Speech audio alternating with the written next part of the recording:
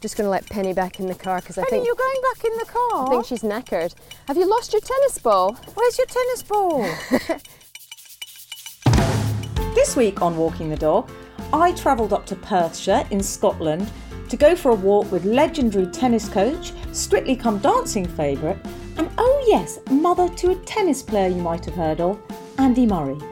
Judy Murray invited me to stay for the night in the Cromlix Hotel near Dunblane, which is owned by Andy himself, and it's absolutely beautiful.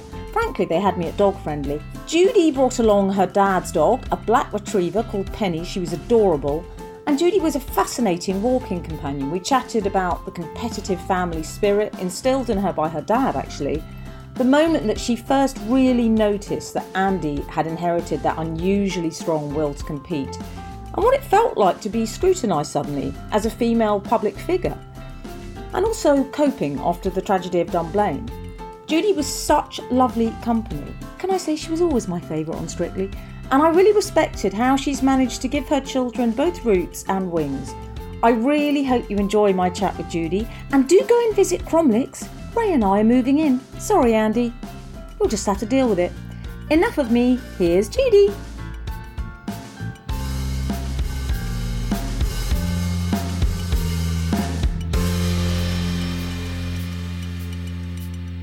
Hello, gorgeous.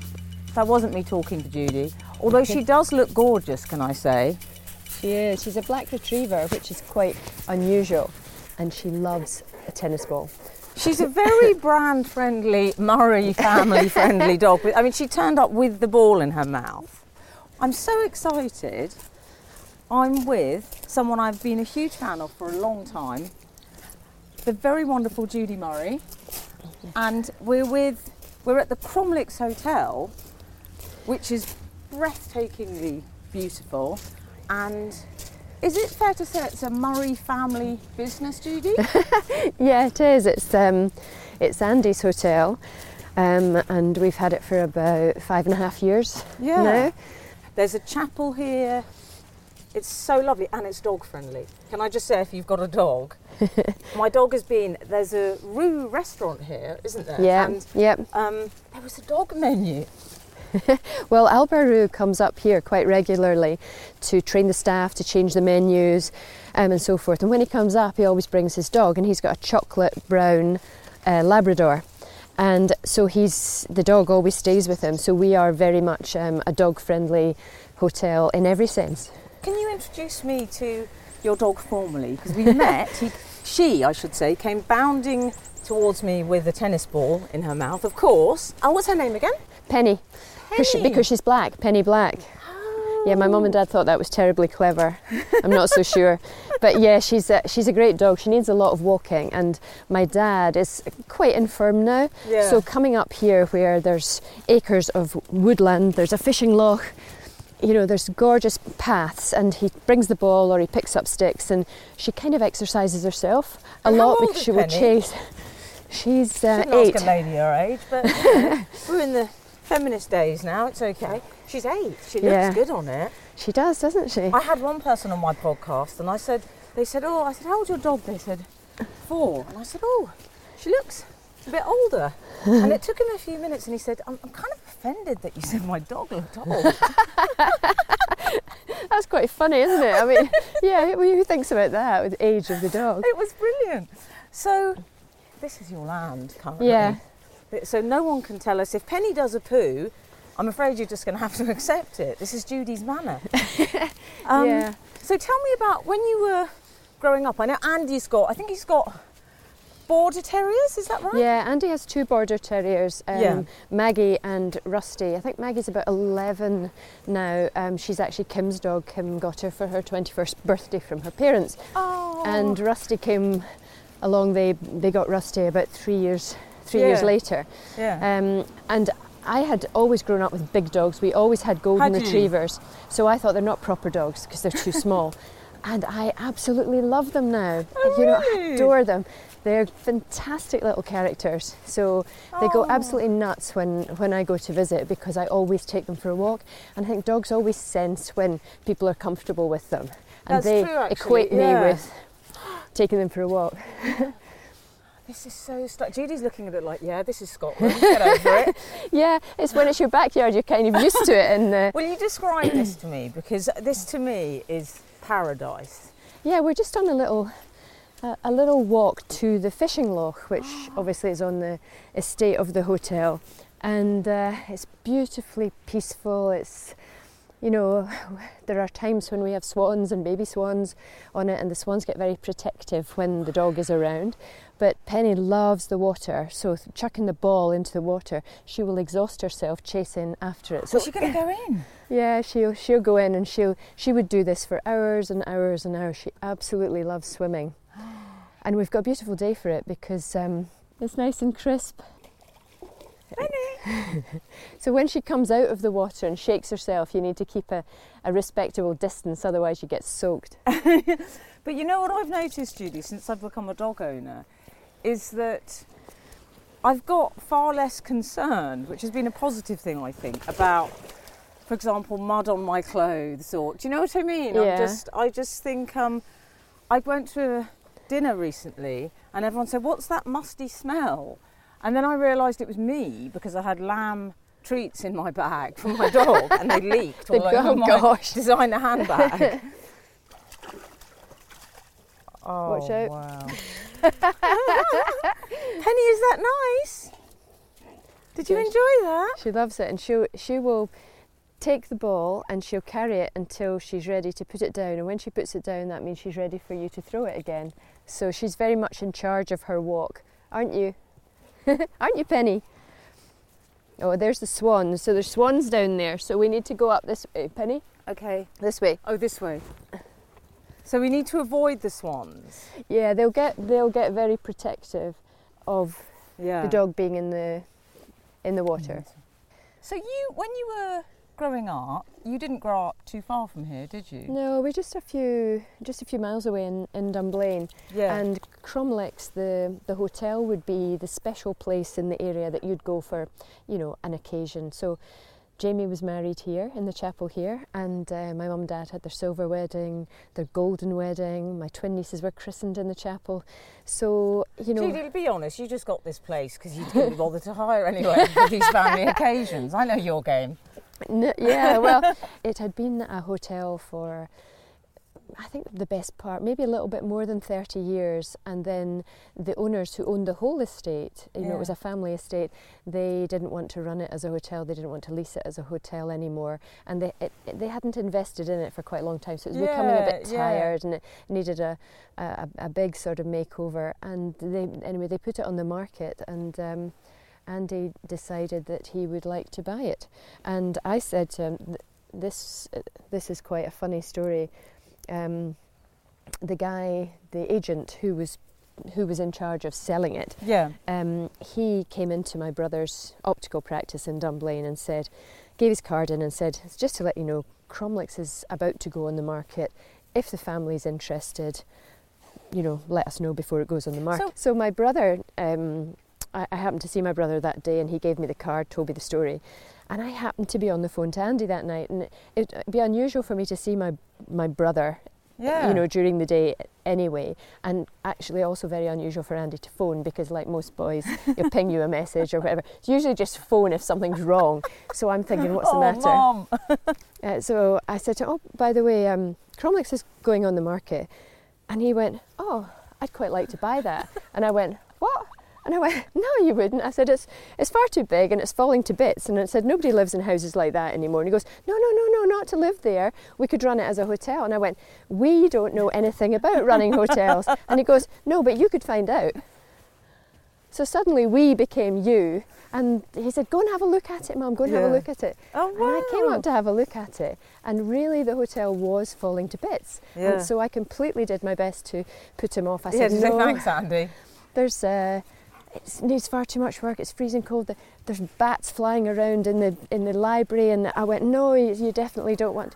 And he was adamant that he wanted to buy it. So that started us on a chain of finding somebody, a management company that managed these kind of country hotels, and them letting us look at one of their other hotels and showing us what it could look like if it was invested in, and blah blah blah. And I went up to look at Inverlochy Castle Hotel. So I do it now, Judy. Look, yeah, she's go for it. Like, yeah. Penny! She's going, get on with it. Oh, no. Somebody new to throw the ball. So yeah, when I went up to Inverlochy Castle and spent a couple of days up there, I could see what Cromlix could look like if it was all renovated and done up. And anyway, Andy decided to go for it. Oh, well, I'm very glad you did. I'm not moving out, by the way. I'm here now. Can I talk to you a bit about your childhood then? Because you had dogs when you were younger. With is it Roy and Eileen? Have I got that right? Shirley. Oh, Shirley. Yeah, she's actually Eileen Shirley. Eileen Shirley. But, okay. Shirley, is what she's. So Shirley and Roy. Yeah. I love it. I love those names. They're very of an era, aren't they? Like yeah. And your dad was an optician. Yep.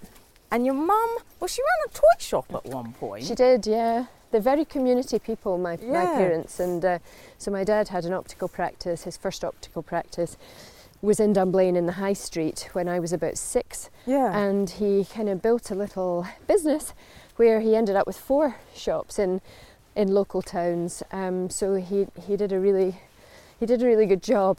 But my mum she basically looked after the 3 of us, and then when we got to a stage where we were all a little bit older, maybe sort of high schoolish age, my dad bought another shop in the High Street, and my mum and her friend ran it as a toy shop because she said Dunblane needs a toy shop.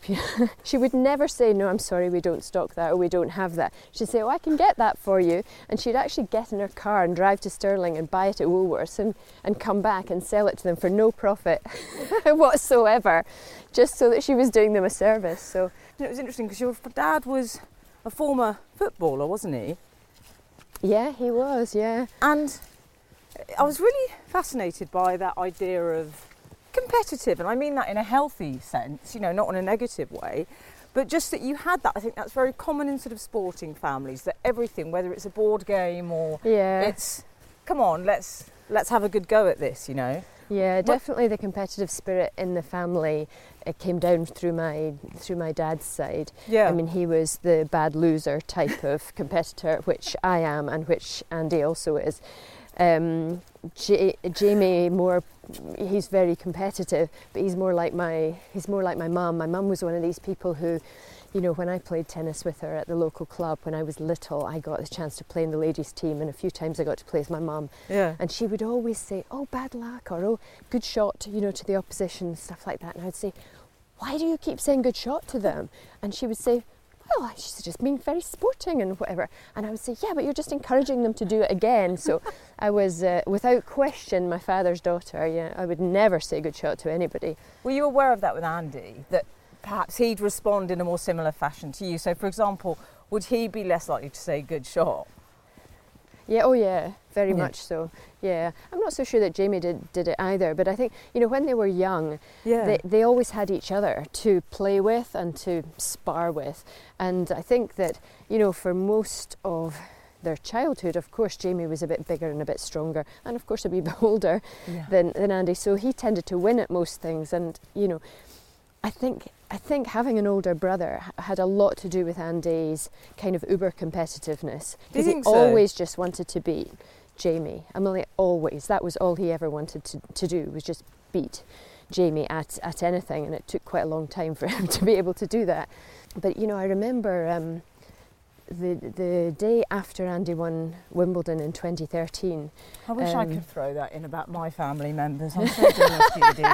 It's quite a funny story. That's why I'm throwing it in. No, I'm so jealous. Yeah, So we're round at Andy's house, and I was just sitting on the sofa with the dogs watching the TV, and Jamie came round, and Jamie hadn't seen Andy, like just on a one-to-one basis since he'd won. Anyway, Jamie comes in the door and Andy goes, game of table tennis, Jamie. And I could tell by the way he said it. I could tell it's, oh, here we go again. And Jamie went, yeah, all right. So I was thinking, oh no.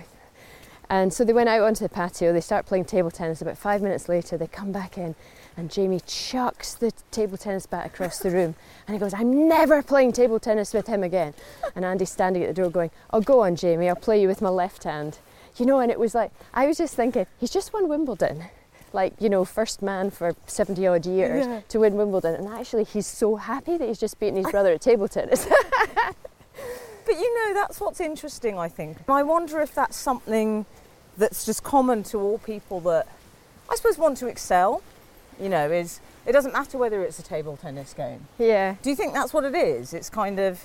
They like the challenge of competing. And I think if you're a sports person, you need to have that. You need to enjoy that challenge, because if you don't like that side of it, you're never really going to buy into the life of it, and you're never really going to get to where your talent might allow you to go to. So you absolutely have to enjoy competition. And I think nowadays I see, certainly in tennis, and it's probably true in other sports, there's far too much coaching now. Coaching has become a thing, and kids get programmed into activity from a young age. So you get more coaching than ever before, and less kids playing the game, because they don't go out and just learn for themselves and so forth. And I find that really quite sad. So I love the fact that, when I talk to people about Jamie and Andy when they were small, they were always inventing competitions and their own scoring systems and their own rules.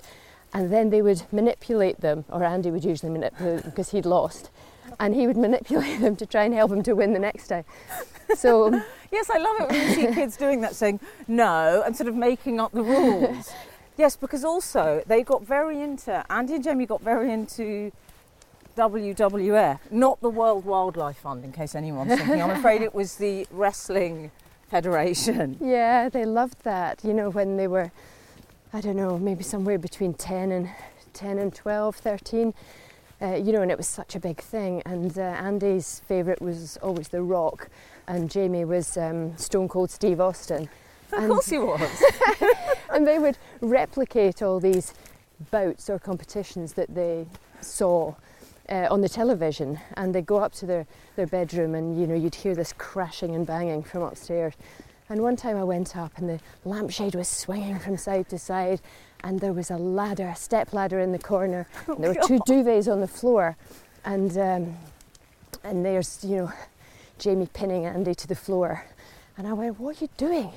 And they said, "We're having a ladder fight," like as if it was the most natural thing in the world and I should know what it is.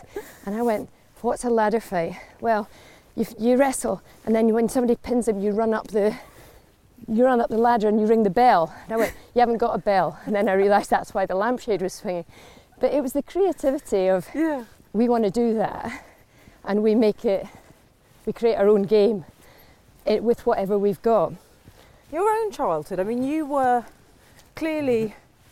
up in a sporting family because of your dad, I suppose, but do you think it was clear from an early age that you had ability at tennis, or that you had passion for it as well? Yeah, I think, I was about 10 when I started. Back then you played with wooden rackets and proper tennis balls and huge tennis court. Judy. Wooden rackets, weren't they? Yeah, well, they were quite heavy, so you really had to be about 10 or 11 before you could get started. And nowadays you can start with mini rackets and sponge balls, so you can start much younger.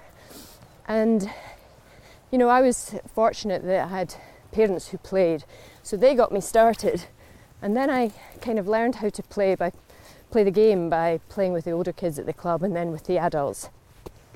So I very much grew up in a sort of community environment for both tennis and badminton, because you played badminton in the winter because there was no indoor tennis courts back then. But it must have been also, unusual around here, just in terms of the weather and all that kind of stuff. Tennis didn't have a tradition particularly, did it? No, it was very much a minority sport in Scotland. It probably still is. And rich people. I don't know why, but I always associate tennis. You think of the footballer or the boxing pro, and you think, right, well, they can come from what we would have called traditionally working class families, whereas tennis is expensive. One of those sports that people kind of, I think, see tennis maybe in the same way as golf: difficult to do, difficult to access, time consuming and expensive. Yeah. Back then it wasn't expensive to join our little community club, and obviously nothing cost anything because there was no coaching. It was just all the members of the club that taught you how to play. You played with your dad, and what was he? Did he do the dad thing of saying, "Okay, I'll let you win"? No chance. never let you win anything. I mean, when we used to play football in the back garden with these kind of wooden goalposts that he had made himself, and he, of course, was a very good footballer. Yeah. He never let me or my brothers. Really? He certainly would never let us win. He very rarely even let us score anything past him. You continued sort of playing tennis and you were really good at it, weren't you? And then there was something I read about, again in your book, about how you had this trip and you lost all your purse, or your bag was stolen essentially, wasn't it? Yeah, when I finished school, I'd made this deal with my dad that if I got the grades that I needed to go to university, that I could take a year to play tennis to see how good I could become. I was one of the best juniors in Britain at that time. I was maybe about number 8 in Britain, which wasn't bad considering we had no infrastructure in Scotland and you pretty much had to learn for yourself. And were your parents encouraging of that? Did they say, right, you're good at this, you need to pursue it? Yeah, they wanted me to have a go at it. Yeah. But the reality of it was, you really have to go on your own and you have to go to the continent. And this is, my dad ran his own business, my mum had my 2 brothers to look after, so I went by myself, which of course back then you're very disconnected. Planes, flights, etc. wasn't really such a big thing back then. There wasn't internet, there wasn't ATM machines, there wasn't mobile phones. So, it was very much you in the phone box with the reverse the charges international dialing. And you just hoped someone was in. Yeah, I remember doing that. Although I wasn't saying I'm taking part in an international tennis tournament. I was saying I need money for cigarettes and beer. Yeah, each to their own. I went to Barcelona. I was playing a competition in Barcelona and I'd gone from the hotel in the bus into the city to pick up money at what was called the Post Restaurant. It's more or less the post office. Yeah. But that's where you got money wired to. Yes. So I picked it up and I was going back to the hotel in the bus and the bus was mobbed. And when I got off the bus, I realised that my bag had been opened. It was just a kind of flap thing. And I hadn't felt a thing other than what I thought was being jostled, because I think when you come from a very small place where there isn't really crime and you've not been exposed to anything, you're trusting, and then suddenly you're in a big city and you think, and of course my purse was gone. And so I remember sitting down on the pavement and kept opening and closing my bag thinking, one of these times I'll open it and it'll actually be there. Yeah. And then when the reality sinks in, you have to go into problem solving mode, which involves finding a policeman and then finding your way to the embassy, because it wasn't just my money, it was my tickets and my passport, it was kind of everything. But really... And you was how old, 16? 17. 17, God. Yeah, but... That's quite young to be dealing with that sort of level of stress. How do you react in situations like that? Did you have a meltdown or are you quite... No, I'm quite good. Did you cry? Actually... No, well, there isn't any point in feeling sorry for yourself. You just have to go into problem-solving mode. Can you write that down on a Post-it note and I'm going to stick it above my desk every day? Because I need that, Judy.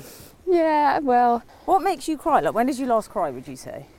You're more likely to cry at something happy, to be honest. Really? I think, yeah. Do you cry when Andy won Wimbledon? I think actually when he won in Antwerp in October, I had a little cry watching that, because in January we all thought it could be the end of his career. Yeah. And really, when you see what he's battled through to get himself back, and then for him to actually go and win a tournament again was just remarkable. And I wasn't there, I was kind of following it online because I don't watch on the TV. Because, do you not? Why not? Well, I can't bear the commentators for a start. They just drive me mad. Awful. So and it's difficult to watch it on mute because you can't hear the ball being hit. So... Why do the commentators annoy you? Because they'll say things. I suppose it's difficult. Not only are you feeling you're in mum role, but you're also, as a tennis expert and pro, you're thinking, no, you got that wrong, mate. Yeah, you're talking rubbish. And don't you dare criticise my boy. Yeah. Penny, what have you done with the ball? What does that mean? Can I say, Penny began this walk looking like she'd just come out of a Bond Street hairdresser's. And now, I'm afraid... It's gone a bit more... I don't know if anyone listening remembers The Cure, their lead singer Robert Smith. who was a goth. You had black, wild, crazy hair. You look like a goth, Penny. We don't want to be near. She's just gone into the filthiest puddle to get the bottle, and if she shakes herself anywhere near us, we're going to get really Judy, dirty. I've woken up to worse, Judy. Look at her, she's loving it. Penny, you're beautiful, aren't you? She is. Just She's so a great joyful, dog, aren't they? She's a great dog. Interested to know that, you know, you, I mentioned this thing about the lost wallet and the passport, and it felt to me that that was quite a significant incident for you, because your dad sort of took a bit of a decision that this was stressful, this career. I think he said it's too dangerous, you know, we can't come with you. There was, you know, you're really having to travel on your own. You're looking after yourself, you're doing all your logistics, you're handling the money, you know, you're coaching yourself, you're trying to learn for yourself. And he just said, look, it's too dangerous, you're not doing it. So he kind of took the decision for me. Were you disappointed? I think in a way I was, but I think that happening to me, that whole opportunity to try it, no infrastructure, no assistance, no support, out with the family, it actually, we're all products of our environment, so that formed me for sure in later years when I got the opportunity to become the Scottish national coach, because it was all about why shouldn't the Scottish kids... Not something any of us can throw in. But it's, you know, it's like, why shouldn't the Scottish kids have the opportunity? And I think that my experience drove me to go, yeah, let's create something that if we find talented kids and they want to try and do it, that we actually have a programme or a pathway that can support them to do it. And that was your journey, as it turned out, you know. And I think it's interesting how you were sales... I love this fact about you, Judy Murray. You were a sweets saleswoman. Absolutely. And you sold Chewits, my favourite sweet. Yeah, I did. I worked for a company called... When I joined it, it was called Cavanham Confectionery, and it had a whole portfolio of different brands. Yeah. And then it was bought out, and it changed its name, and it became called Famous Names Confectionery. Yeah. So it had a number of big brands in there. Chewits was probably its biggest one, and things like Elizabeth Shaw Mint Crisps, the liqueurs, the Famous Names liqueur chocolates, White Mice, Parkinson's. Do you remember Parkinson's, bags of Parkinson's or jars of Parkinson's? Oh, that's White Mice. He looks like he's got the proper barber jacket. Yes, absolutely. There's, the estate is probably about 500 acres. We have the house, and we have the square, which has 5 little houses on it, and the staff stay in there. Like and we have Abbey. It's like being with the Dowager Duchess. I love it. If I was you, I'd literally walk here every morning and go, this is my land. This is my land. And that's where you met when you were working as a sweet saleswoman. You met Jamie and Andy's dad there. Yeah, that's right. He was an area manager for RS McCall's. So I started out as a trainee sales rep, and I worked my way up to become a national account manager, which basically meant that I handled the big chain stores, like what was John Menzies, Woolworths, and that's what I was doing when I went back to work after I had Jamie, and when I was just about to have Andy, I took a redundancy package. Because I didn't think I could do the job. It was too much travelling with 2 kids that were 15 months apart.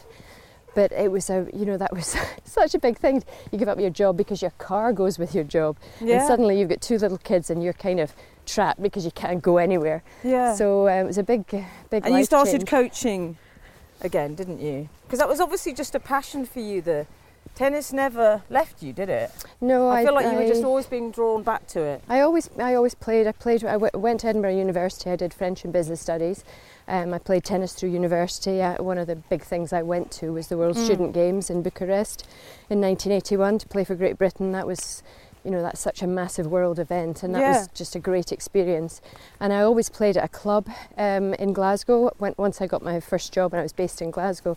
So I was always involved in tennis, but how I got into coaching was really, when the boys were very small, we moved back to Dunblane to be closer to my family so that we had some practical help for my parents in particular.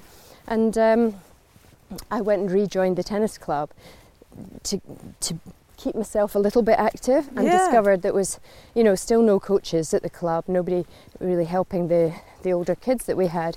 And so I started to volunteer, and I wasn't a coach. I had done a coaching qualification before I went to uni as a means of making some pocket money on the weekends, but I never actually used it because, like most students, I found better things to do on the weekends. So I started doing a couple of hours a week, and as more and more parents asked me if their kids could join in, I started to trade tennis sessions for childcare.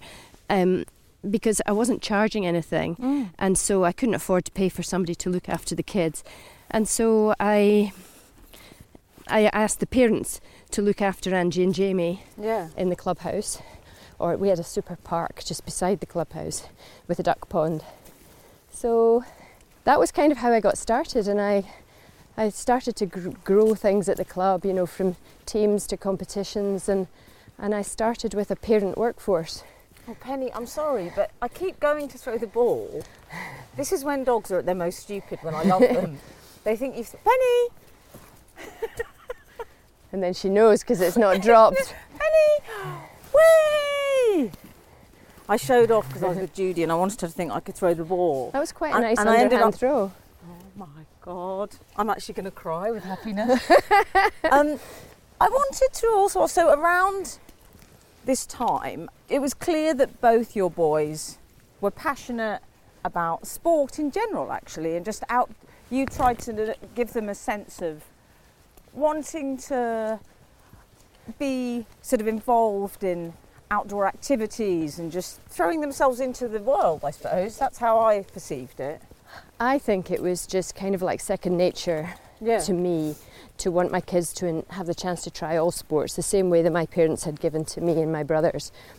And so when they were very small, they tried everything except, I think, skiing, which, from time to time they will still cast that up to me that they never got to try skiing. And I went, well, we don't live anywhere near any mountains. I'm sorry, they're pushing their luck, trying to tell the hard luck story. I know. My mother never took us to Gestad. Yeah, or Aviemore even. Yeah. Was it clear to you when the boys were younger, you talk about this competitive streak, and did Andy say something to you like, I don't want to play you anymore, I want to play... We were playing on the courts at Dunblane, and it was me and my mum and Andy and Jamie, and Andy just chucked his racket down one time and said, I'm fed up playing with you and my gran and my brother, and I want to play a proper game, because they knew how to keep the score. How old was he then, though? He was about 5 or 6. And proper balls, playing on a big court. I mean, and he could control the ball well, he could do little serves, he could keep the score. So in his mind, he was ready to play what he saw on the TV. Yeah. And so, and that's when I started to look at, well, actually the local leagues in our area are under 14s. Yeah. And there are no competitions there's under 12. But what do you do when you're very little? What do you play in? Yeah. And there wasn't anything back then.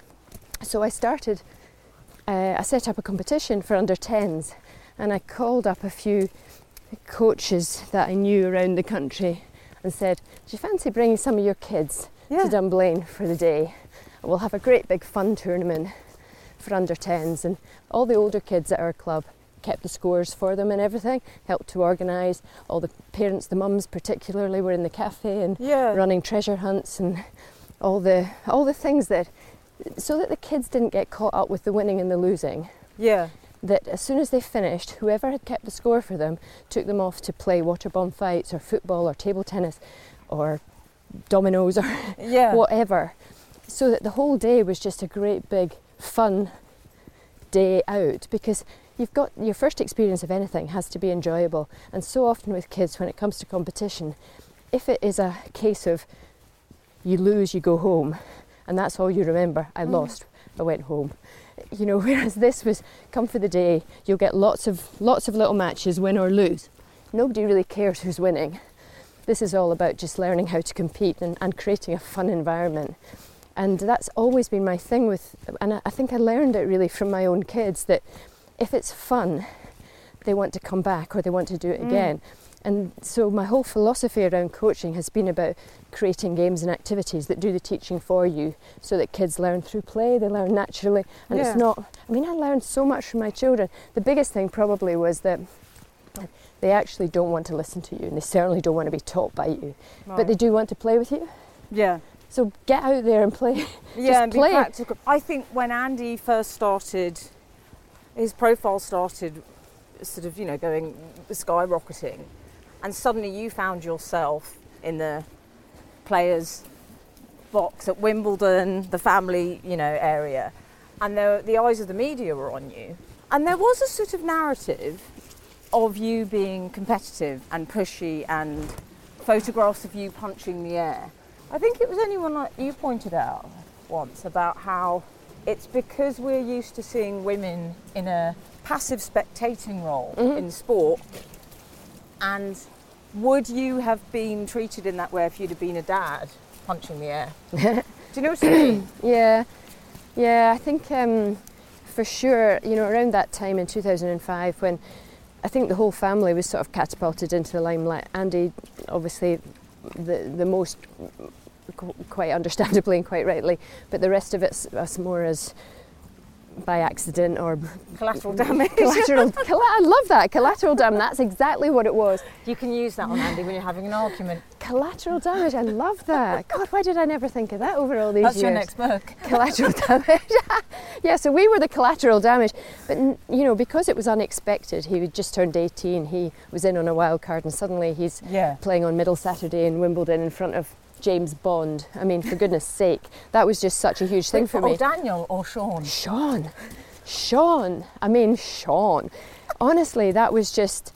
You said that as if, don't say any other dirty words, it's Sean. There is a Connery suite, can I say? Yeah, there is. In the Cromwell. And a Ferguson suite. The two great white Scottish knights, Sir Alex and Sir Sean.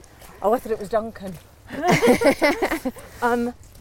Yeah, so I mean that third round that he played at Wimbledon that year, Sean Connery was sitting to my left in the royal box, and I just remember thinking, I can't believe Andy's playing on the centre court. He's playing David Nalbandian, who's number 4 in the world, and we never were expecting anything like this.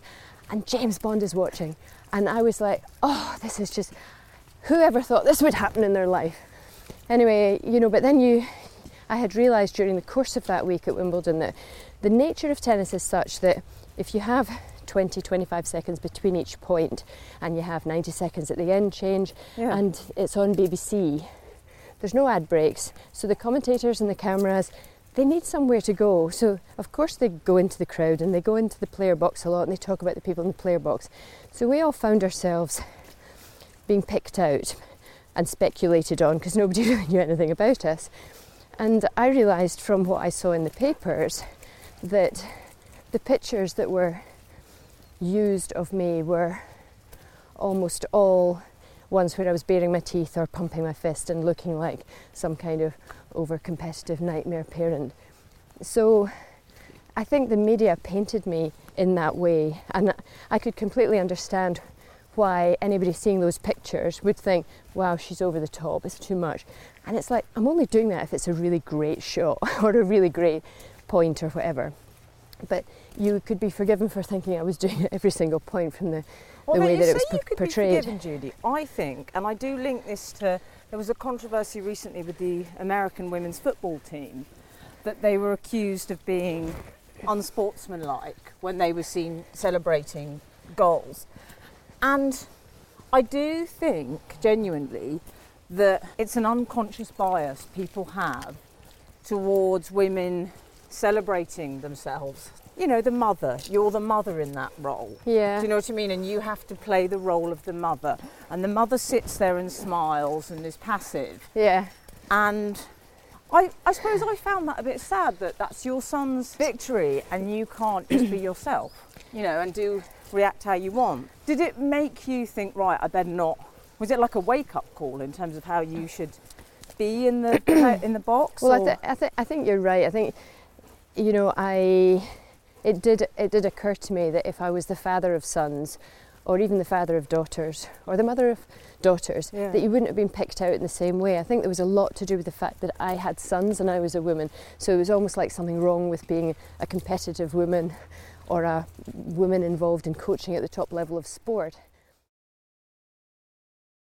Oh, Penny, there's a van coming. Let's move over, Penny. Let's go over here, Penny. Now, okay, let's just say something about this. Because What is this, Judy? This is like a great big old tin shed. And when I came all those years ago to look at the place and look round the grounds and everything, and they took me to see the fishing loch, and this stored farm machinery, and they said, this used to be the indoor tennis court. And I said, you are kidding me. There was an indoor tennis court in there all those years that we were growing up down there and playing in the snow and the rain and everything. And that was there, and it was indoor. And when you opened the door of it, you could see the lines. Of course, it's full of machinery, but the lines are all old and all the rest. And I was going, oh my word, I would have given anything for a cover over something if I'd known that was there. And that was a little bit of a sign for me. I was thinking, that's a sign, it's got an indoor tennis court. So anyway, of course, just a shed. Andy, we're buying it. Yeah, you don't believe this. It's got a. One thing that I've been conscious of since just the 24 hours I've been here, getting the cab from the station and chatting to people, there seems a lot of affection for the Murrays, and that's not always the case, you know, when someone does that well. And I really got the impression that something one of the drivers said to me yesterday, which hadn't really occurred to me before, which I found quite touching, was the idea that obviously people associated Dunblane with something tragic, and that you'd sort of turned that narrative around a bit. People don't think of Dunblane to do with a tragedy now, and I wondered whether that had been part of Andy's idea with this place as well. Yeah, I think I think that the success that the boys have had over the years has brought a massive excitement and pride to the town, and you know, it is lovely that people associate Dunblane with something really positive. And I'm following you, Judy. Yeah, we'll go down there now. Good.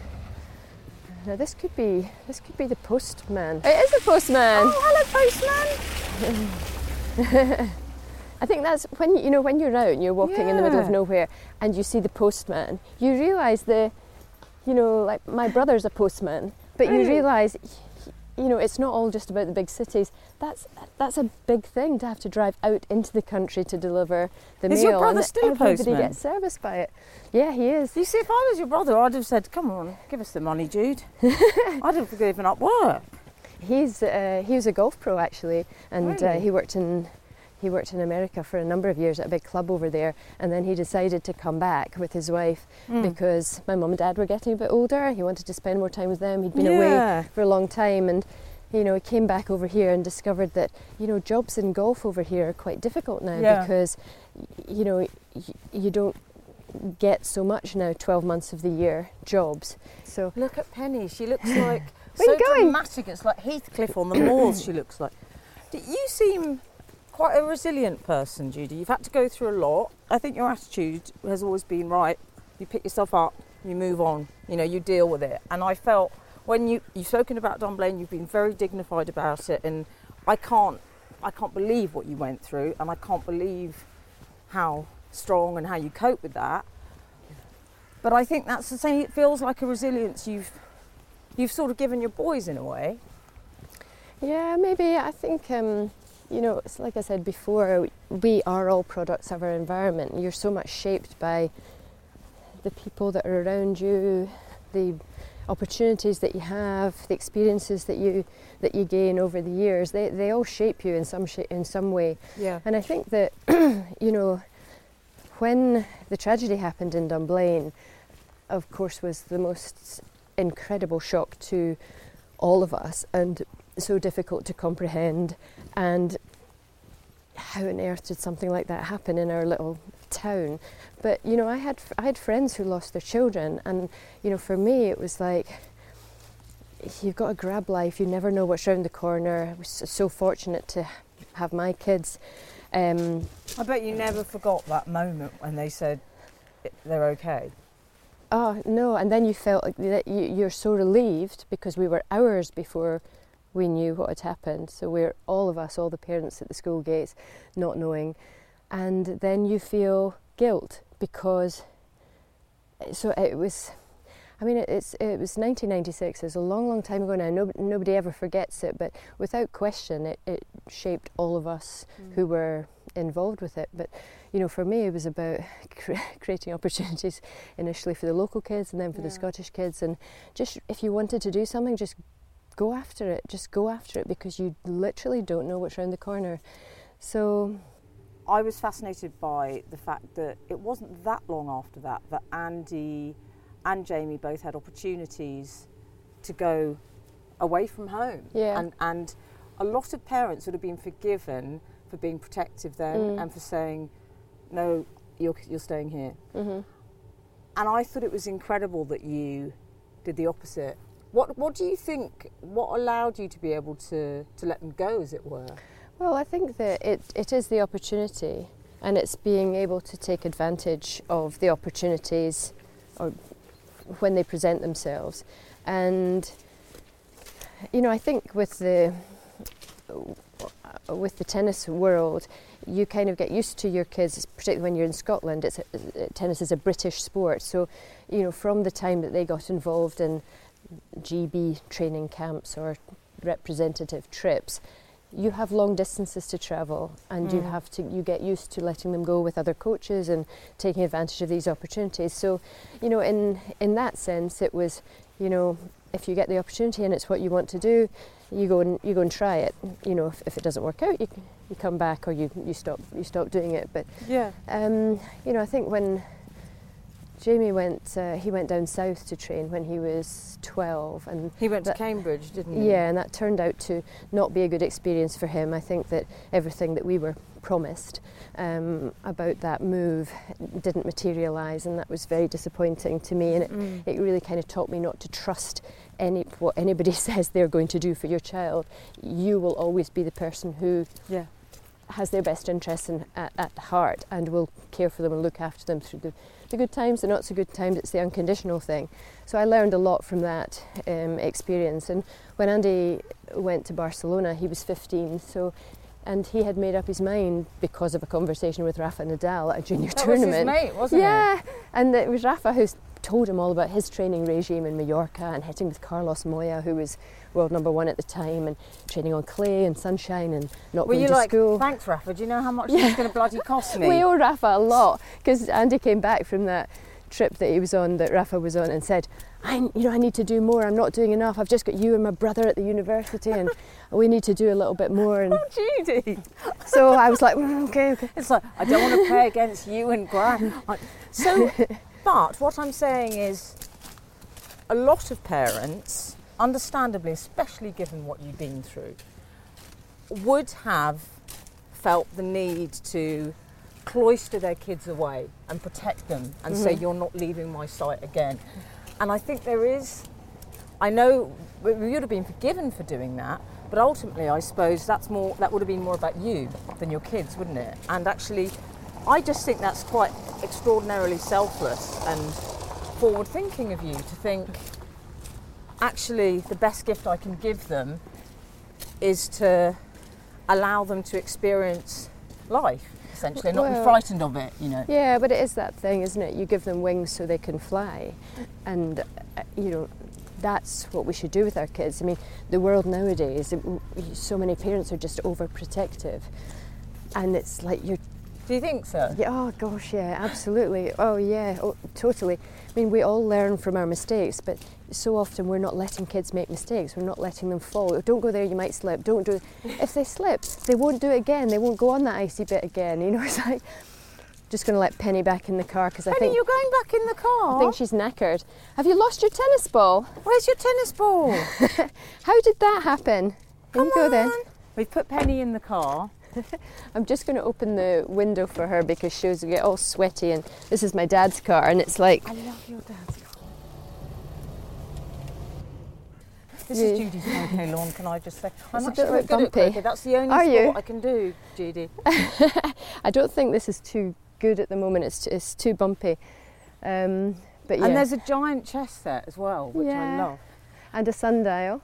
So I know also people always talk to you about, this makes me laugh, your reaction. I mean, we were talking earlier about the sort of, you know, you being portrayed as this uber competitive mum, but actually what's so funny is I like it whenever Andy's interviewed and he says, oh, sometimes I have to say to my mum, don't do that, don't react like that. And you've said some hilarious things about Andy and Jamie's grandparents, your parents, Roy and Shirley, because they do things like hand out shortbread during... They do. Matches. Yeah, my mum always brings shortbread, you know, to the Davis Cup. If she comes down for a Wimbledon final, she'll always bring a tin of shortbread. And, you know, there was one, the Wimbledon final against Raonic in 2016, and Andy went 2 sets up. And they, obviously, my parents started to visibly relax and think that that was it, job's almost done. And they started handing around the tin of shortbread, and it came my way via my brother, and I just looked at him with my death stare and said, this is not a picnic, it's not over yet. And I mean, I've been through so many years of it, it's never over till the last point. You never know what's going to happen, and you never relax. But don't you? Oh God, no, never. But you also realise that your family and friends don't go through it in the same way that you do, so they don't feel it in the same way, and that's not their fault. That's just the way that they are. But I'm a nightmare watching because nobody wants to sit beside me. I don't speak to anybody. I'll tut at you if you comment or tut or shake your head, if you're chewing gum or crisps or you're sniffing, or I just, everything annoys me. So it's like, just don't sit beside me. So I don't want to sit beside anybody, and nobody wants to sit beside me. Although I think I saw you, I went to the 2012, I remember seeing you milling around, and you were so sort of charming to people and polite, and that was obviously, that was beforehand. I don't know what happened afterwards, because that was the year Andy narrowly missed out on it, which was devastating. Yeah. But, and he showed a real vulnerability, I thought, and actually I noticed that must be hard for you sometimes as a mum. There was a press conference he did recently, and you know, when he was being asked about whether he hadn't decided whether he was going to be able to carry on because of this debilitating injury. And I started crying when I was watching this documentary. There was a press conference. All these journalists were sitting there. Andy just welled up and had to leave. He was crying. And I sort of thought, I just want someone to go over and put an arm around him. Why are you just looking at him? It was like... Do you find that hard as a mum? Well, those are really difficult situations because he has to deal with them. They're incredibly tough. I mean, all tennis players have to give press conferences, win or lose, after every match, or else you get fined. Right. So you kind of get used to doing it. Yeah, and the tough is, of course, they're easy to do when you win. Yeah. And when you've lost something major or something in really tough conditions, the last thing you want to do is be grilled by journalists on how you feel and what went wrong and all this sort of stuff. You just want to go away and be on your own. Yeah. And so it's really tough, and that's when, you know, the emotional support that you get from family and friends, that's when things like that kick in the tough times. Yeah. Because your team are always their employees and it's not quite the same, you know, whereas like that 2012 final, you know, I'm sitting watching from the player box and you just want to go down there and just make this stop, just get him off there. And yeah, the same at the press conference, I wasn't there. You know, it's just his team that was there, and I thought, this is incredibly tough for him. He is realising this could be the end of his career. This is like awful for him. Somebody help him, you know, go and you know, a huge credit to him. You know, he went off, he composed himself, and he went back in and he dealt with it. And then he came back out and he fought his match, and then he tried to find a solution again, you know, a kind of last chance solution to hopefully solve the injury problem. I mean, he's got just the most incredible resilience and determination to get the best out of himself. Well, talking of which, I want to talk to you finally about your Strictly appearance, because I thought that was a real rebirth of Judy, because I feel we've talked about this earlier, this slight way you'd been portrayed a bit in the press, I feel, as the kind of pushy, competitive, you know, mother. And actually, I was thinking, it was interesting, I was thinking before you arrived here, I thought it's like people only ever saw you at very heightened moments of stress in your life. So it's a bit like if you only saw someone the 10 minutes before they went into a job interview or before, while they were waiting for their wife to give birth, you'd think, oh my God, they're so stressed. And I loved Strictly because I felt it gave you a chance just to show the playful side of you, you know? Yeah, it was a great thing for me. I mean, one of the best experiences in my life, without question. And it was so great to do something for myself. It'd been such a long time since I'd done anything for me that wasn't tennis related or something to do with the boys' careers, and I absolutely loved it. You know, just the chance to step into somebody else's world, see how one of your favourite programmes on the TV was made, and be part of it and learn a new skill, meet so many different people from completely different walks of life that you never would have got to know in that way. You might have met them to say hello at something, but you know, when you stay in something like that for a reasonable amount of time, you make some really great friends, and that's been one of the best things for me about it. I made some great friends from that experience, but it was, I hadn't really quite, in my excitement to want to do it for the fun of it, I hadn't quite figured on the terror of performing something that you're rubbish at in front of a live audience. And you got to Blackpool, Judy, I'm not having that. I know. 8 weeks, girl. 8 weeks. Come on. Yeah, and you know, every week we would be bottom, second bottom or third bottom, and Anton would kind of nudge me when we were upstairs in the Clauditorium and say, they got it upside down again, partner. What did the boys say when you said you were going to do it? Well, Boys. I think that I was so excited about the opportunity, but you know, like with everything in our lives, everything that we do kind of impacts on each other. So I thought, so you had to think, look, I'm going to run this past you. Yeah. I'll ask them what they think, and so I took the easy option, and I asked Jamie first, and he said, "Oh, Mum," he said, "you'll love that. You love Strictly. Do it. You'll have a great time." Bless him. And then I said to Andy, and he looked at me for a few seconds, and then he went, "Oh my God, you'll be rubbish." And the funny thing was, they were both right, because I loved it and I was rubbish, and I didn't care. And people used to say to me all the time, you know, what was it like when Craig was like being really nasty to you? And I said, you know, because I watched the programme for so long, if Craig had said something nice to me, I would have felt shortchanged. So I said, I just saw it all as part of the show, and I knew I was rubbish. It didn't bother me, somebody saying that. And for me, it was all about the fun. I wasn't doing it for any other reason. So I loved every minute of it, and I had the best partner. For me, I had the best partner because he just made me laugh all day long. And approached it, he always struck me, I think, if I ever went on that, I'd like him, because it's approaching it with a playfulness. You know, I also thought it was lovely just seeing you, because I also got a bit upset when I read about how, just when you first started having to do those sort of, hello. Good morning. Hi. Judy's greeting the guests. It's a little Downton Abbey moment. I thought the staff would be all lined up to meet her this morning. But no, you said there was a story you mentioned, and I felt really pissed off on your behalf, which was when you were going up to accept an award for Andy early on in his career, and a comic, there was a stand-up, and he said something about your outfit, didn't he? Yeah. What did he say? He said you'd hit back at him or something. Yeah, it was the Scottish Sports Awards, and it was 2004, so it was the year that Andy won the US Open Juniors. So these awards were in December. I'd never been at an awards thing in my life before, and Andy was doing his off-season, I think in South Africa that year, and he wasn't around, and my common sense was saying somebody needs to go and pick it up on his behalf. You don't just say thanks very much and not turn up.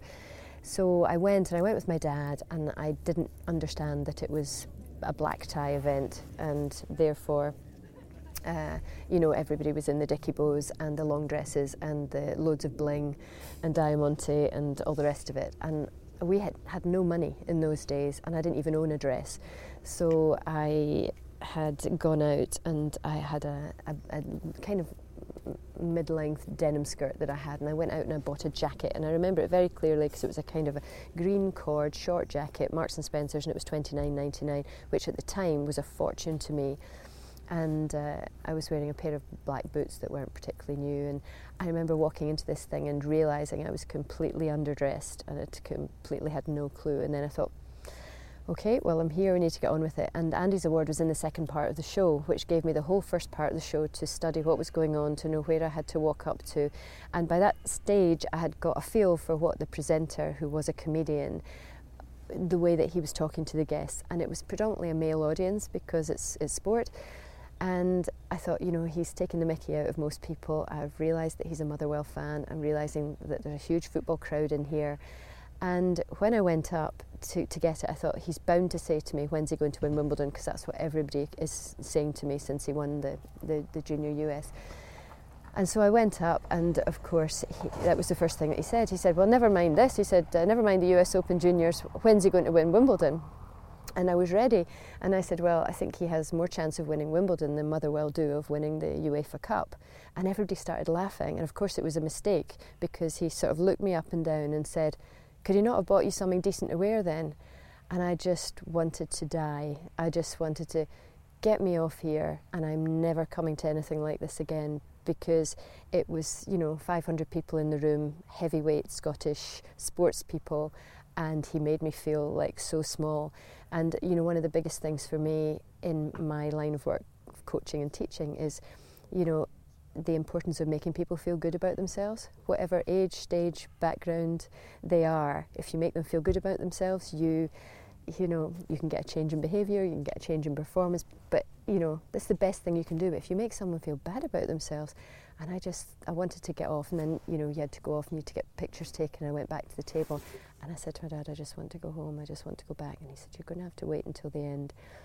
And we did, and, you know, from that moment on, it made me question everything about, I never want to go anywhere where I will be judged on my appearance, and I still am a bit like that. I'm a bit better at it now. Strictly actually helped me a lot with your that. Confidence, yeah. With the confidence, but also understanding how to dress, because the makeup and the wardrobe and the hair people, they showed you how to get the best out of yourself. I mean, they could transform you because they knew what they were doing.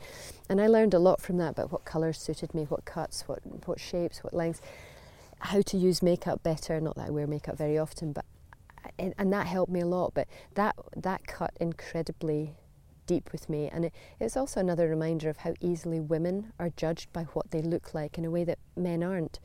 And so, you know, when I do a lot of work on women in sport and women in leadership and empowering women and motivational talks now, and I never ever thought I'd be able to do anything like that.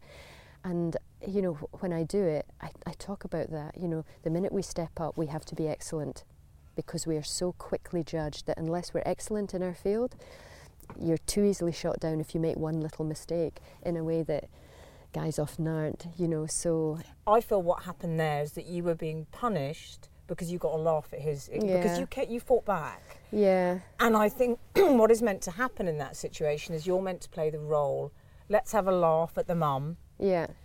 And then you came back and he didn't like it, so what he decided to do was reduce you by just focusing on how you looked. Yeah. And it's so interesting, because you couldn't say that to a man because they all wear the same thing, but it's that thing of being on display. And what makes me so happy is that man sitting at home, probably in a tracksuit with stains on it, watching you on Strictly in all your sequins, owning it like a boss. Yeah. Screw you. Yeah. But I think also it's those moments are interesting because you could have hidden away after that, and that tells me a lot about you, that I wonder if you stored that away, and I think that competitive Murray spirit comes out, which is, I'll show you. Yeah, I think it's like everything. It's, you know, you learn from everything, and I'm still like that. I mean, I did a talk yesterday, a speaking gig for a company, and because it was a business, and I stayed and spoke to them afterwards, and I said, did you get out of it what you wanted? It was an in-conversation thing, which is a nice thing to do. Your personality can come across more, you can tell your stories, you can have fun. But I'm so used to speaking to sports audiences or coaches and whatever, and I know what I'm speaking about is of interest to them. On a business level, of course, tennis is a business, and they seemed to be so thrilled with what I had done. And I was saying, you know, have you got? Is there anything I could have done better? And they were like, no, you know, but that's me. I mean, even when I do tennis sessions, I'll go back in the car and I'll think, I forgot to do that. I could have done that. I'm always evaluating what I've done and looking for how I can do better. And Andy and Jamie they're exactly like that. They analyse everything to death but I think it's just the way that we've always been. I've had to learn everything for myself because there was never anybody to learn from in the tennis world, because nobody had done anything like that up here. So it was always go out and find out for yourself, find people to learn from, and do it your own way. And I think that a lot of that experience for me has formed what I now do, which is I teach people how to teach tennis. I coach coaches how to coach better. I share everything that I learned over 30 or so years of coaching by helping to build a bigger workforce, but particularly a female workforce, because there was never anybody to encourage me, support me, open doors for me. I had to do it all myself, and now I try to do that for other women. So it's the product of your environment thing again, and it's also the giving back, because for me it's a huge thing that we should all give back to something that has given us so much. I am a supporter of women, and I, having come from being, quite shy, never want to put my hand up or never want to speak up, don't ask me sing in front of the class, or, never would have done anything like that, and I can go and stand in front of thousands of people and talk, present, and I don't even think about it now. I don't get nervous about it because I've done it a lot. But to get to that stage, you need to first step out of your comfort zone, and going to do Strictly was stepping out of your comfort zone. It certainly was on the Saturday night when you had to perform it. The rest of it was all great fun, but the comfort zone on a Saturday night was terrifying, and it only lasts 90 seconds. But I did that with the speaking thing. In 2010, I did my first speaking thing in front of 1,000 coaches in Mexico. Terrified, 3 days, hardly slept, just nausea, awful. And after I'd finished, I don't think it was all that good, but I survived it. You get a confidence from surviving. Such a Murray. I could have done better. I could have done better. I know I could have done Andy better. Was saying that after he won Wimbledon. He was probably worrying about a shot in Look, it's my family. Who's this?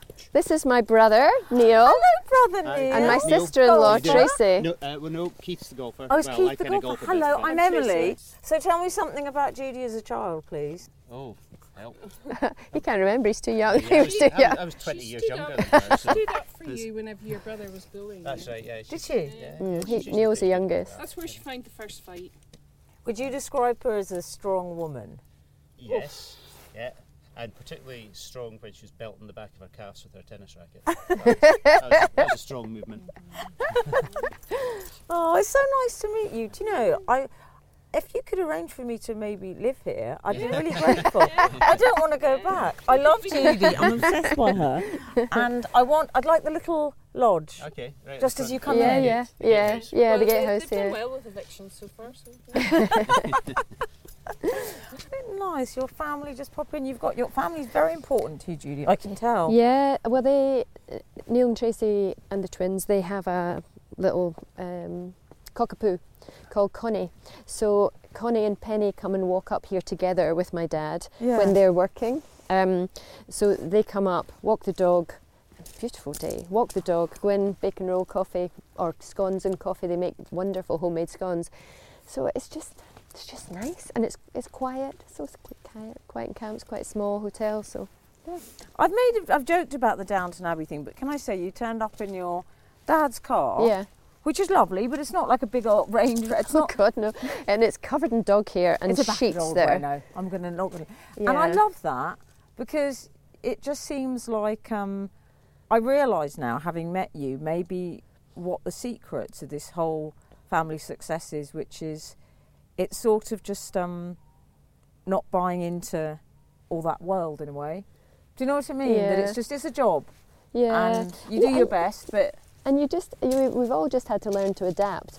Our world has had to change around us because of what the boys have done and the successes that they've had. And I think you either shut yourself away from it or you adapt to it. And that's what we have all done. But none of us have lost our roots. No chance. Andy still sulks when Judy takes him on a shopping trip to buy a handbag. I saw that on your Instagram. But you know what? At least what he was came he doing? with Was me. he sulking? He was just sitting down going, oh, hurry up, like. But it was great because I said, do you want to come to the silk market? And he went, not really, Where was this? but I'll This was come. Beijing. in Beijing. And it was lovely. So, we went, and it's so often you go to tennis tournaments and you see the hotel, the airport and the tennis centre. And actually there's so much to see in the cities, but you need to make the effort to go and do it. And I think a lot of the players don't make the effort, and they'll look back and they'll go, I visited all these countries, I never saw anything. So, I was there, and I said, do you fancy coming to the silk market with me? And he was quite funny. He just went, well, not really. And then he went, well, what is it? And when I explained to him what it was, he went, oh, all right then. And actually he was really interested, because once he got into the haggling, he was loving it, because it was a competition. I can imagine. Was he haggling at the silk Oh yeah, market? he was What's he saying? absolutely loving it. And they're saying, it's whatever this bag is, it's however much. And he said, no, I'm not sure. No, I'll leave it. We'll go and see if we can find it somewhere else. No. And then he'd come back and he'd go, well, maybe 800. This is Chinese money, not pounds. And then he goes, nah, I think it's probably worth about 4. And they go, oh, no, I lose money on 4. You give me 5, you give me, I'll give you 450. He was loving it, he was just thriving on the challenge and the wanting to win, of course. Or rather than not wanting to lose, probably. Did you get the bag, Judy? Yeah, we got the bag. That's your Christmas present. He'll think that's done now. Your mum's taken care of. Judy, I cannot tell you how I've loved meeting you, but I've also loved this experience of being at Cromlix, and it's a really beautiful place. It's just, there's something very special about this place. Well, you've got a gorgeous day to see it, because the sun's shining. I mean, the last 3 days has been absolutely pouring with rain, horrific, windy as well. And, this is Scotland at its finest. We've got the chickens down there are cockadoodling for you, and it's gorgeous, and we're very, very lucky. Judy, can I give you a hug, Of course, please? of course. Thanks for coming up. Thank you so much. And we should say bye, Penny. Is Penny sleeping it off? She will be. She's just sitting with. Stay, Penny. Please don't take me out again. I'm knackered. I really hope you enjoyed listening to that, and do remember to rate, review and subscribe on iTunes.